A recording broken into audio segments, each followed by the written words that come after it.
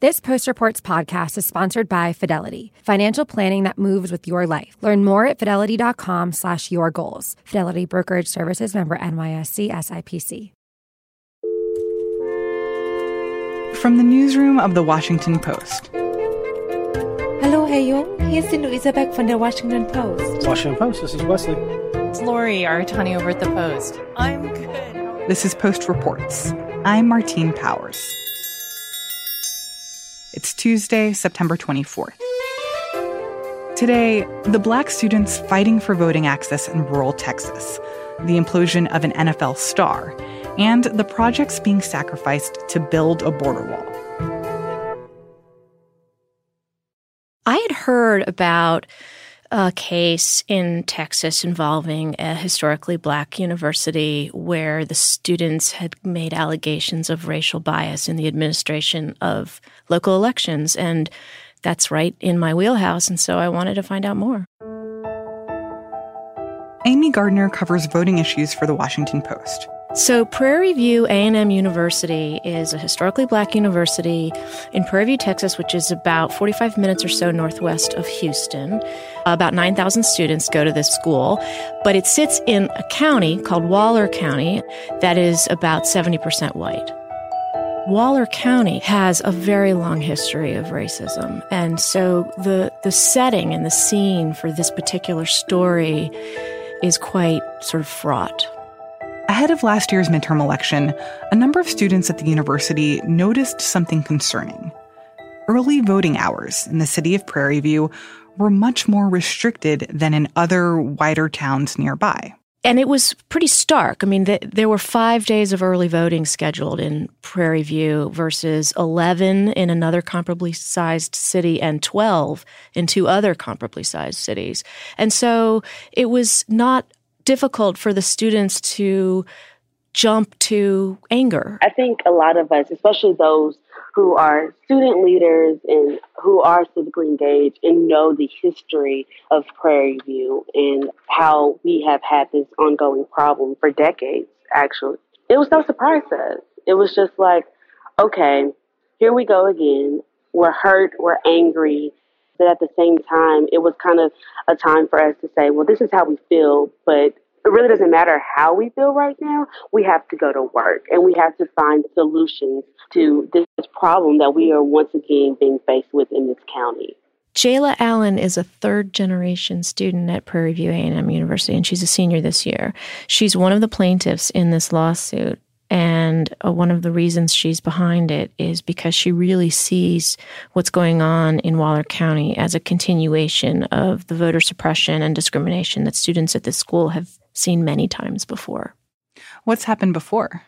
There have been court cases like for decades. I mean, first of all, Texas had a poll tax and had a law requiring whites-only primaries, which effectively cut Black people out of elections during the Jim Crow era.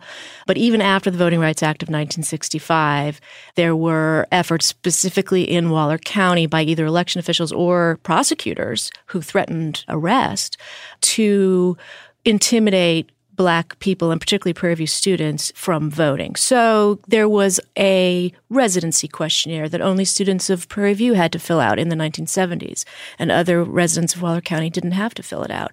That case went to the Supreme Court, which ruled in favor of the students, affirming the right of students to vote away at school.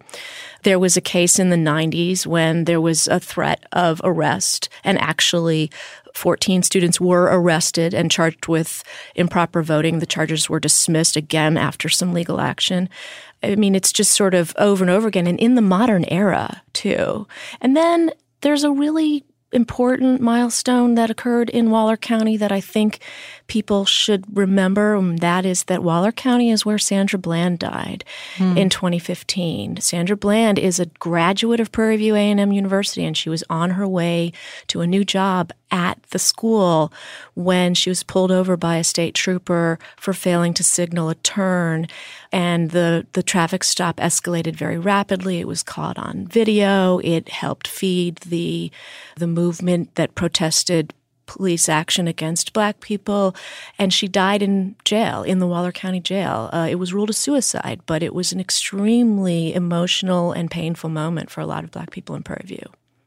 So because of this legacy of discrimination, both decades ago and also more recently, when these students looked at something like early voting hours and saw the disparity between the kinds of early voting hours that they had access to versus what the rest of the county had access to, they didn't see it as like an accidental overlook by local election officials. They thought that this was an intentional, though more subtle way of enforcing the same kind of discrimination or lack of access to representation that had existed there for a long time. That's right. And what's really interesting is that the county officials who made these decisions, who were mostly white people, including the head of the county commissioners, a man named Trey Duhon, were really upset that they received this reaction. Trey Duhon said that he ran for county judge, as his title is called, in an effort to bring Waller County out of the dark ages. He brought early voting back to Prairie View in 2016 for the first time in many years. And in 2018, he doubled the number of voting machines in Prairie View. And they did have more voting machines than those other places. And so he felt like he was making these gestures that had not been made previously. And so he was a little bit indignant that he was being accused of racism when he felt like he was trying to make changes. And so you wound up with this kind of impasse. When the students went to the county and asked for a change, early voting was already underway. And they said no. They said, we can't. It's already underway. We can't move machines from one location to another now. They did add some days, but it still didn't equal parity. And the students were still angry. It wasn't enough. They wanted parity and nothing less. So after the students complained to the county, the NAACP Legal Defense Fund contacted them and asked them, how would you like to be plaintiffs in a lawsuit? And they said, heck yeah. And that case is still wending its way through the federal courts in Texas. Is there evidence that the difference in the early voting hour schedule between Prairie View and the rest of the county actually translated into lower turnout for Prairie View and for the largely Black community there? No, it's a very good question and a difficult question to answer. Turnout was historic in Prairie View and in Waller and everywhere else in the country last year. And it's really hard to show evidence that students were denied access. But the students and their lawyer say that's not the point. Although we'd been given less days, we needed to get our students to the polls and we needed them to vote. So from then on, we decided that we were going to get the word out, but we were also going to create something called Pull Up to the Polls. So Pull Up to the Polls was a volunteer effort from student leaders who were working on this issue, but also other students on campus who volunteered their services, their gas, and their time to get students to take time between their classes or work or meetings or whatever else they were doing while on campus to get in the car with their peers and to go vote off campus during the times that we couldn't get on campus for early voting. They say we had to work harder, just like we've had to work harder as long as our people have been on this continent. And if there's a barrier, it needs to come down, whether or not we showed the ability to get over that barrier. Did you talk to some of the residents in Waller County, folks who aren't part of Prairie View, and get their take on what they think is happening? I did. I talked to both white people and Black people who are longtime residents of the county, and I got, unsurprisingly, two very different points of view.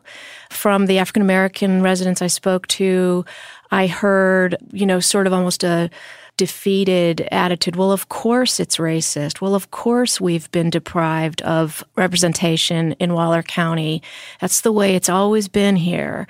And from a couple of white people I spoke to, I got pretty strong evidence of racial bias. I mean, I interviewed one man who was really blunt that this was just about the Prairie View kids wanting to, quote unquote, take over the county. And, that kind of language is really jarring and kind of makes it really hard to imagine these two groups seeing things in the same way. And I feel like that kind of language speaks to what it sounds like a lot of these students fears going on at the heart of this, that this isn't just about allocating election machines throughout the county. This is about taking this population, this pretty significant population of Black people in a mostly white county, and diminishing their ability to be a part of the political process, be a meaningful part of the electorate. Yeah, Judge Duhan said, there's always been this view that if all of the Black people in Waller County voted, they would be able to take over. And he was acknowledging that there was a racist aspect to that argument, obviously. And he was acknowledging that that had informed a lot of the policies previously. He had a really hard time seeing what was going on today in the context of that history because he felt so certain that he was trying to do right. What do you think this case says more broadly about voting access in 2020? That it's going to be an enormous battle, and that well-funded advocacy groups on both sides, but particularly on the civil rights side, are going to be looking and already are looking for cases to jump on in order to get these cases adjudicated in time for the 2020 elections. I mean, we already know in this case that Judge Duhan has said he's going to do his best to make sure that Prairie View has just as many voting hours as the main voting location in the county courthouse. I mean, that's already a win in a way. There are cases like this going on around the country, and there are going to be more. And I think that there's a strategy, a political strategy here on the part of the civil rights groups and the Democratic Party to fight as many of these battles as they can, because an election that could be decided in inches is going to benefit from court victories. Amy, thank you so much. You're very welcome. Amy Gardner covers voting for The Post.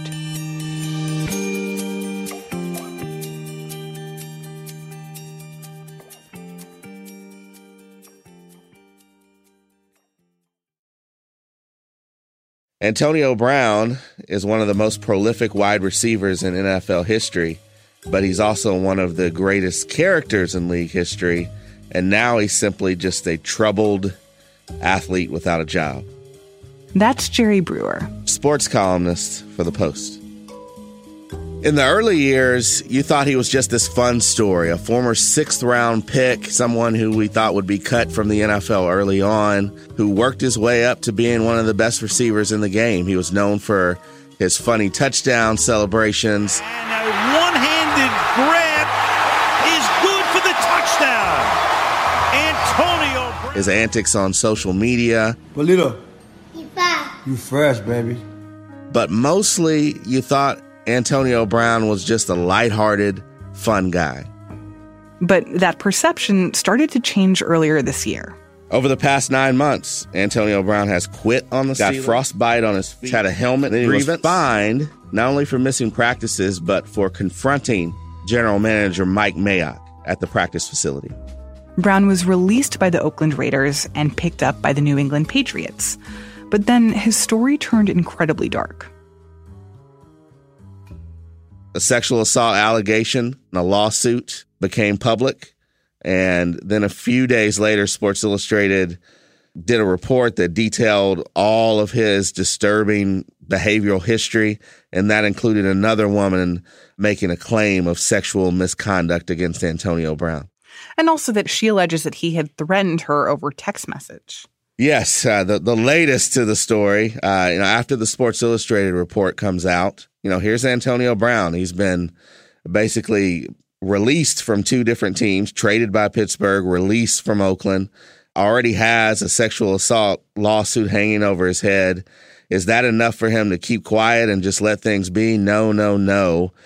He decides to text message, allegedly, the woman, and put her on a text message chain with some of his buddies. And they proceed to send photos of her with her family, her children. He says that he's essentially going to make her life hell, dig up dirt on her. He calls her a groupie. She and her lawyer forward those text messages to the NFL. The NFL believes it is verified that it is indeed Antonio Brown who made those threats. And once word of that got back to the New England Patriots, they said, okay, enough is enough. Since you've joined us, this is 2 allegations of sexual misconduct, and you confronted one of the alleged victims.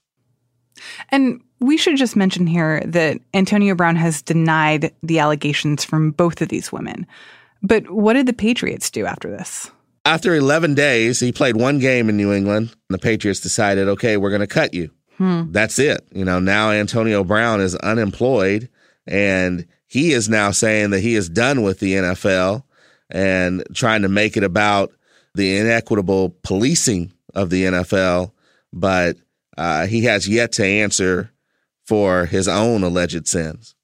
So why do you think it is that this series of events that were happening to Antonio Brown, that they got so much attention, both from NFL fans and from people who don't even follow the NFL at all?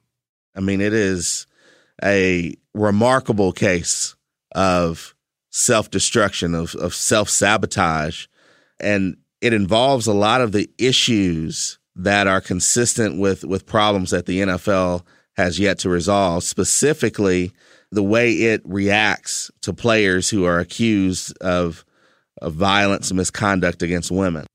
I feel like I've seen some folks on Twitter talking about this, basically making the argument that the reason that he got released by the Patriots, the reason that he is now kind of persona non grata in the NFL, is not really because of these most recent allegations having to do with sexual assault, but because of his history of not giving deference to the NFL, of demonstrating loyalty, demonstrating an ability to shut up about your complaints and just toe the line when it comes to whatever team you're on, whatever coach you're playing for.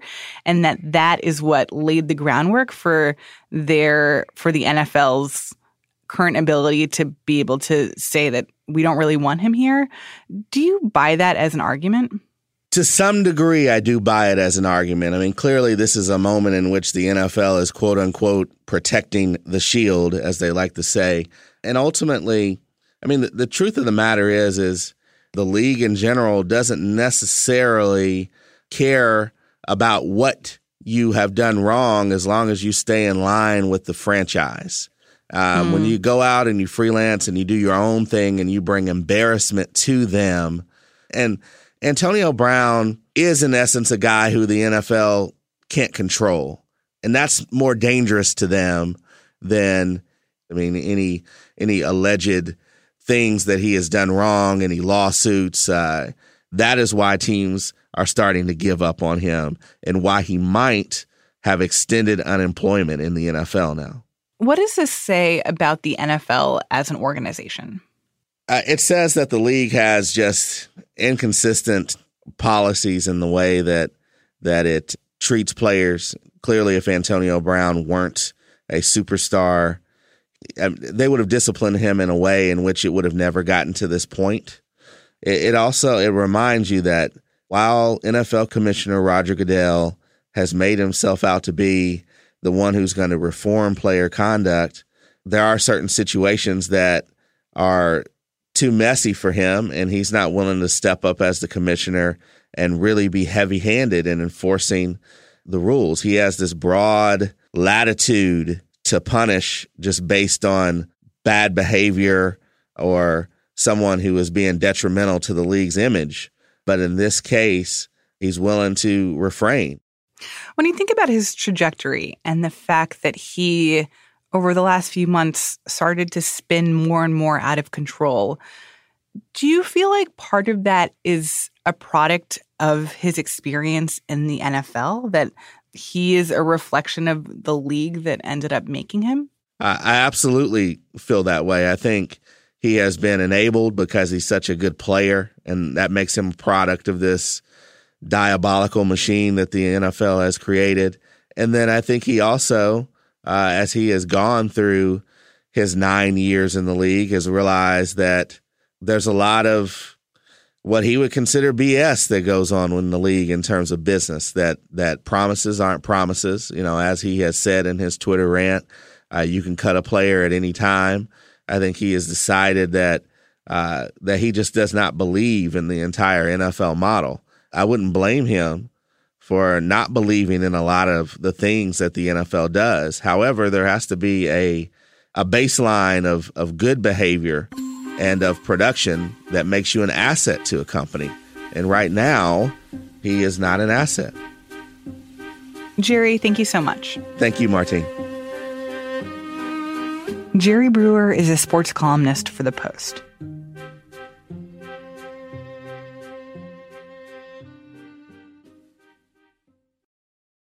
What's on your list of financial goals? Buying a new house? Strengthening your retirement plan? All of the above? Whatever you're saving for, Fidelity Personalized Planning and Advice can help you reach those goals with digital planning plus one-on-one personal coaching, all with low, transparent pricing. To learn more, visit fidelity.com/yourgoals or call 1-800-343-3548. Advisory services offered for a fee by Fidelity Personal and Workplace Advisors, LLC, and brokerage services provided by Fidelity Brokerage Services, LLC. Earlier this year, President Trump signed a declaration of national emergency. That declaration took $3.6 billion away from military projects and diverted it toward building a border wall. The consequences of this are that all across the country, there are construction projects that had money allocated that now have had the money taken away to pay for the border wall. My name is Aaron Gregg. I cover the defense industry for the Washington Post. And Aaron has been poring over budget documents from the Department of Defense to get a better sense of just how many projects have been canceled or delayed. What we found is that there are numerous projects across the country that really have been waiting for this construction funding for a very long time. Some of them are in a very severe state of disrepair. There's a drone facility in New Mexico where Air Force drone pilots train on how to surveil enemy territory or even conduct targeted killings in foreign countries. This facility is in such a state of disrepair that it has a bat infestation and apparently has suffered from sinkholes. In New Orleans, there's an Air Force base where fighter jets are supposed to be kept at the ready at all times to respond to a terrorist attack. But the storage bay for these jets is sinking downward. According to Air Force budget documents, the actual storage bay itself has dropped by about a foot, and that's causing it to pull loose from the electrical sockets, which creates a fire risk. There are ammunition storage facilities all across the country that don't meet the Army's standards for storage of ammunition. This puts a lot of U.S. service members at risk because they're literally handling explosives. There's a Marine base in North Carolina where they've been seeking new funding for an ambulatory care center for several years now. Basically, this provides primary care services for active duty forces and anyone who is on the base. The current facility is in such a state of disrepair that it, quote, lacks basic requirements such as sinks, proper ventilation, and exam rooms with doors. So members of Congress have basically responded according to their own party lines. Democrats have sort of seized on the idea that these projects are being defunded and are turning it into an issue where they can accuse Trump of hurting the U.S. military. All the Democrats are asking for is to protect the troops from having their resources robbed for a border wall, resources that Congress said should go to the military. Republicans are generally going back to the same debate that we saw during the government shutdown, where they are blaming the Democrats for not funding immigration in the first place. So what we see when we go to Congress is sort of the same finger pointing that you have with most any congressional debate. Military construction is one of those things that has kind of been brushed under the rug and ignored when people talk about DoD funding. So much of DoD's funding goes into new things like the F-35. However, basic things like housing or an ambulatory care center or a school often get overlooked. They're much cheaper, but they don't always have the same cachet in Congress. They don't always have the same long-term support. So the military has insisted on calling them delayed, or deferred, but in fact, they need Congress to reallocate money for these projects. It remains to be seen whether funding will ever be sent back into these particular buildings that have been waiting for it for years. Aaron Gregg covers the defense industry for The Washington Post. On Wednesday, Senate Democrats are expected to force a vote to overturn the national emergency declaration.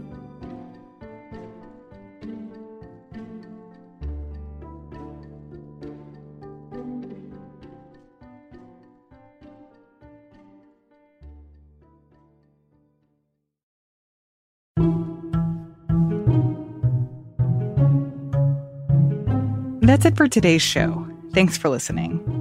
If you're catching up on recent episodes, check out postreports.com. That's where you can find an archive of our show and links for more information about the stories we've featured. That is postreports.com. I'm Martine Powers. We'll be back tomorrow with more stories from The Washington Post.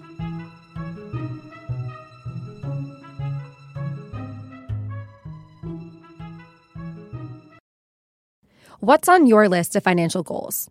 Buying a new house? Strengthening your retirement plan? All of the above? Whatever you're saving for, Fidelity Personalized Planning and Advice can help you reach those goals with digital planning plus one-on-one personal coaching, all with low, transparent pricing.